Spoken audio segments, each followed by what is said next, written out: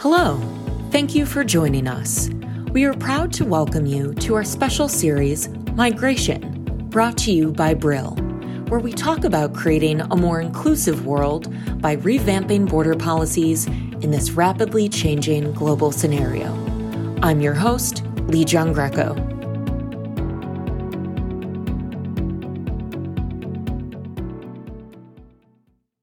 Forming part of the largest migration corridor in the world, both before and after the Soviet era, Central Asia has always been an intriguing study for scholars of international relations. To understand the role of foreign influences on regional stability and human security in Central Asia, we're speaking with Andrei Geretz. He's a historian and professor of international studies and global politics at Leiden University. His article is Central Asia Under Brussels and Moscow's Eyes, Prospects and Realities. Andrei, thank you so much for sitting down with us. Yeah, sure. So you note that as Central Asia balances its foreign policy options, it's tilting east, especially towards China. What does that mean for Russia and the EU? Yeah, indeed. The Central Asian states, all 5 of the Central Asian states, former part of the Soviet Union, of course, they try to balance their foreign policy options, or as we put it, and they themselves do, they try to develop multi-factor strategies.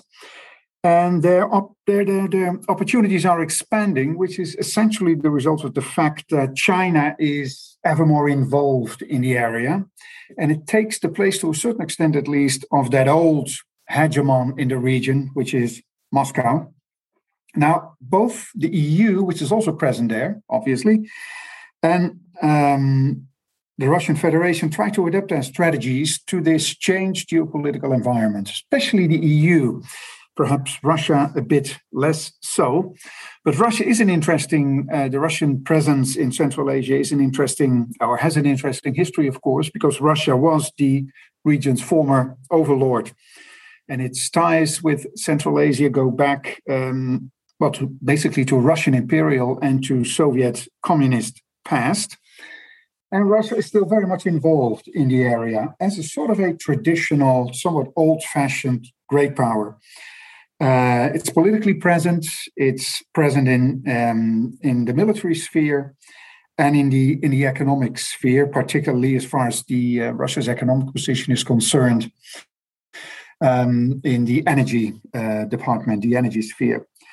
It's the region's major arms supplier, more so, of course, than the EU, but also more so than China.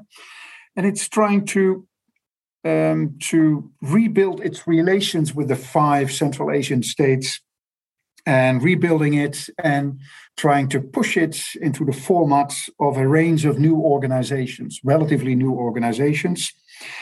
2 need to be mentioned in the security sphere. That is the CSTO, which is the Collective Security Treaty Organization, which is a sort of a NATO, but then under Russian supervision. And it includes a number of former Soviet states, including a few Central Asian states. And the CSTO, as we call it, recently intervened in Kazakhstan. The listeners may remember that late last year, there were riots in Kazakhstan, which were mostly inspired by deteriorating living standards. And they spread rapidly. And in the end, they were repressed, not so much by the Kazakh authorities, but by an armed contingent of troops, actually, that came from the Collective Security Treaty Organization, mostly Russian troops, but also troops from other former post-Soviet countries. And there is another international security organization active in the region, and that's the so-called Shanghai Cooperation Organization, which is actually maybe not an alliance, but a cooperative military organization, where Moscow is a member, but not just the Russian Federation, also China. So it's a sort of a global counterpart to NATO, if you like. I mean, it's not as deeply organized as NATO is, but still. And the final organization which needs to be mentioned, which Russia has introduced into the area, is the so-called Eurasian Economic Union, which again is a sort of a Russian EU, but much less developed, much less sophisticated, but still an international organization that aims to bind together the Russian Federation and the countries of Central Asia. So that's mostly how Russia responds to the changing geopolitical situation there. So you described Russia's influence there, their imperial history, their defense cooperation, and that all makes sense. Can you just sketch out for me a bit more what the EU influence is, if any, right now in Central Asia? Because that seems less clear. Yeah, well, the EU, of course, is a totally different actor. I mean, the EU, in a way, is a sort of a postmodern economic actor, mostly. Obviously, European integration also has a political dimension, but essentially it's still a economic great power and not a military great power or a security policy great power. While Russia is a rather traditional, one could almost argue, 19th century great power. So two very different actors. But the EU is not irrelevant in Central Asia, as the EU is not irrelevant in most other parts of the world, and that is because of its economic ties with the region. And they are twofold. Economic ties in the traditional sense of trade ties and investment links. But the EU is also an important actor in Central Asia in terms of development aid. As a matter of fact, it's still the most important in terms of the size of its trade relations, the most important external actor in the area. So in terms of trade, it's more important than China, and it's more important than the Russian Federation. In terms of investment, the picture is different. It's not the EU, which is the most important external actor present in Central Asia, but it's actually China, mostly, of course, through its Belt and Road Initiative. China has a very aggressive investment policy, as most of us know, particularly in the global south, so in the less developed world. So the EU is present there, not in the security sphere, not really in the political sphere, but mostly in the economic and in the development sphere. And from that presence, from that economic and development presence, of course, it gets a sort of power, quasi-power perhaps, to also influence domestic developments in the region. Although experience tells us, as a matter of fact, the experience of the last 30 years, that is the time frame of independence of the Central Asian states, because before that date, they were part of the Soviet Union. The EU is very much linked to the area, to Central Asia. So the linkage is there, but the leverage is definitely less. So that actually brings me to one of my other questions I was going to ask is, how much leverage does the EU have in Central Asia, and what is its bargaining power right now? Yeah, that's a difficult question. Well, the question is not difficult, but giving the answer is more complex than it looks like. So in international relations, we more or less tend to believe that linkage in any way makes leverage possible. In the Central Asian case, due to these 30 years of permanent authoritarianism, one could come to the conclusion that despite the presence of the EU since the late 1980s, the early 1990s, despite all the development assistance, despite all the trade, despite the investment that the EU realized in the area, the countries didn't really change. They were authoritarian back then in the late 1980s, early 1990s, and they're still very much authoritarian now. It's not really a part of the world where democratization really gained much influence. There's one exception, perhaps, among the Central Asian states. That's Kyrgyzstan, which has a somewhat more mixed history than the other four Central Asian states. It has been more democratic to a certain extent, but at the very same time, it's also the most unstable country in the area. So that's the flip side of its somewhat more democratic, somewhat more impressive democratic record. But if you look critically at how the EU has been active in Eastern Europe, then you have to come to the conclusion, despite all the linkage, the pro-democracy leverage has always been very, very limited. So the EU has never been able to translate its economic presence into real political influence. So speaking of that political influence, can you talk about how the EU has adjusted its strategy when it comes to promoting democracy in Central Asia? Obviously, you touched on some of the challenges that are linked with that already. Yeah. Well, I mean, what one can see when one reads EU documents about the area, that there is a sort of a change in discourse, but also in strategy. There's a sort of a redefinition, if you like, of EU priorities. The reason is that the priorities which the EU has formulated for Central Asia are difficult to realize, let's say, simultaneously, because it's both development and its stability and its democratization. Now, if you look at the most recent documents of the European Union with regard to Central Asia, you see that the EU has reprioritized its major goals and its major ambitions to basically ask the question, not just the question what is desirable, but also what is feasible. And as I read it, I would argue that the EU now has a somewhat broader, a more inclusive notion of what security is and of what development is. It's not just about human rights, but it's also about human security, which is a much broader, a more inclusive notion of security. It's a combination of education, health, rule of law, development, so much wider human security than just democratic governance.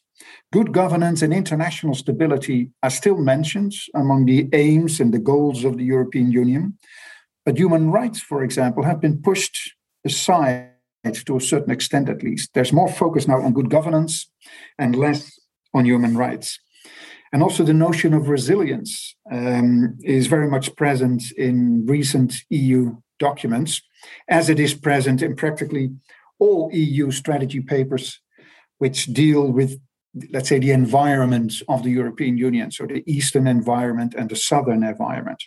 So generally, we see a sort of a switch, a sort of a move away from liberal human rights to more inclusive ideas about human development, human security, and good governance. And that's also observable in Central Asia.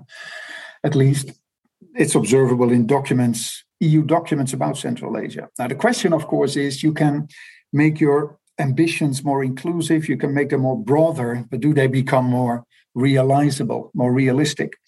And that remains to be seen, because even if you have not just democracy and human rights, but good governance and rule of law, and even, let's say, fair development, socio-economically fair development, that all requires political change, I would argue. There's not a fundamental difference with human rights or human rights or democracy as your major policy goals. Also, rule of law and also good governance require political change. And it still remains the question whether the five states in Central Asia are willing to enter that trajectory of political change. And if they don't, then I think the capabilities, the means, the resources that the EU has to force them to do so are very, very limited. So I'm curious, as the EU analyzes some of those priorities, as it looks at human rights, do you think the EU finds it advantageous to establish democracy or to foster democracy in Central Asia? I feel like that has been a bit of a cynical question that the US has posited over the last several decades. Yeah, now both the US and the EU have always struggled a bit with, let's say, two major ambitions when it comes to Central Asia. That's security on the one hand and human rights on the other. And for the United States, if you want to put it a bit black and white, for the United States, security has always been more important, obviously, with regard to 9/11 and the military campaign or the wars in Afghanistan. And Central Asia was an important partner even for the United States. It had a couple of military bases there, not anymore. So for the United States, in general, I would argue Central Asia has become a less important area. For the EU, it's slightly different because The EU imports energy, oil and gas, mostly oil from Central Asia, mostly from Kazakhstan, probably the most powerful Central Asian country. Is the EU interested in democracy promotion? I mean, really interested in democracy promotion? Probably the answer is yes. But democracy promotion has always been one goal, one ambition among many others. And the reason why I believe that, despite the fact that it is only one goal among many others, the EU is sincere in aiming to promote democracy is because there is this belief among Europeans, among Americans, that, the promotion of democracy or the democratization of other countries is in our interest, is in our own interest, obviously in the interest of those other countries and their citizens, but also in our interest, because democratization leads to stability. Democratization leads to security. Democracies do not fight each other. So the further democratization of an area such as Central Asia may eventually lead to more international stability. And that's in the interest of the United States, but more particularly in the interest of Europe, obviously. Not that we border Central Asia, but it's closer to the European Union than it is to the United States. Then obviously, as you mentioned, the U.S. used to have bases there, not anymore. How do you think the U.S. withdrawal from Afghanistan is going to affect that power shift between the EU and Russia? Yeah, well, it might be a bit too early to tell, so to speak, given that Western powers withdrew from Afghanistan less than half a year ago. But most probably it will strengthen the tendencies that I already mentioned, this move away towards China, as a matter of fact. China becomes an increasingly important actor in the area, also in security terms, and maybe not necessarily in international security terms, so in terms of armaments and military development and stuff like that, but most certainly in terms of domestic security. China is very much involved in building what starts to look like modern dictatorships in Central Asia. And there's, of course, a very strong element of like-mindedness between the authoritarian regimes in Central Asia and China, as well as Russia. So the fact that the United States have left the area, partially linked to the withdrawal from Afghanistan, will, as I see it at least, will most probably lead to a strengthening and emphasizing, if you like, of the switch eastwards, which all of the Central Asian states are currently going through. That's André Geritz. His article is Central Asia Under Brussels and Moscow's Eyes, Prospects and Realities. Thank you again. You're welcome.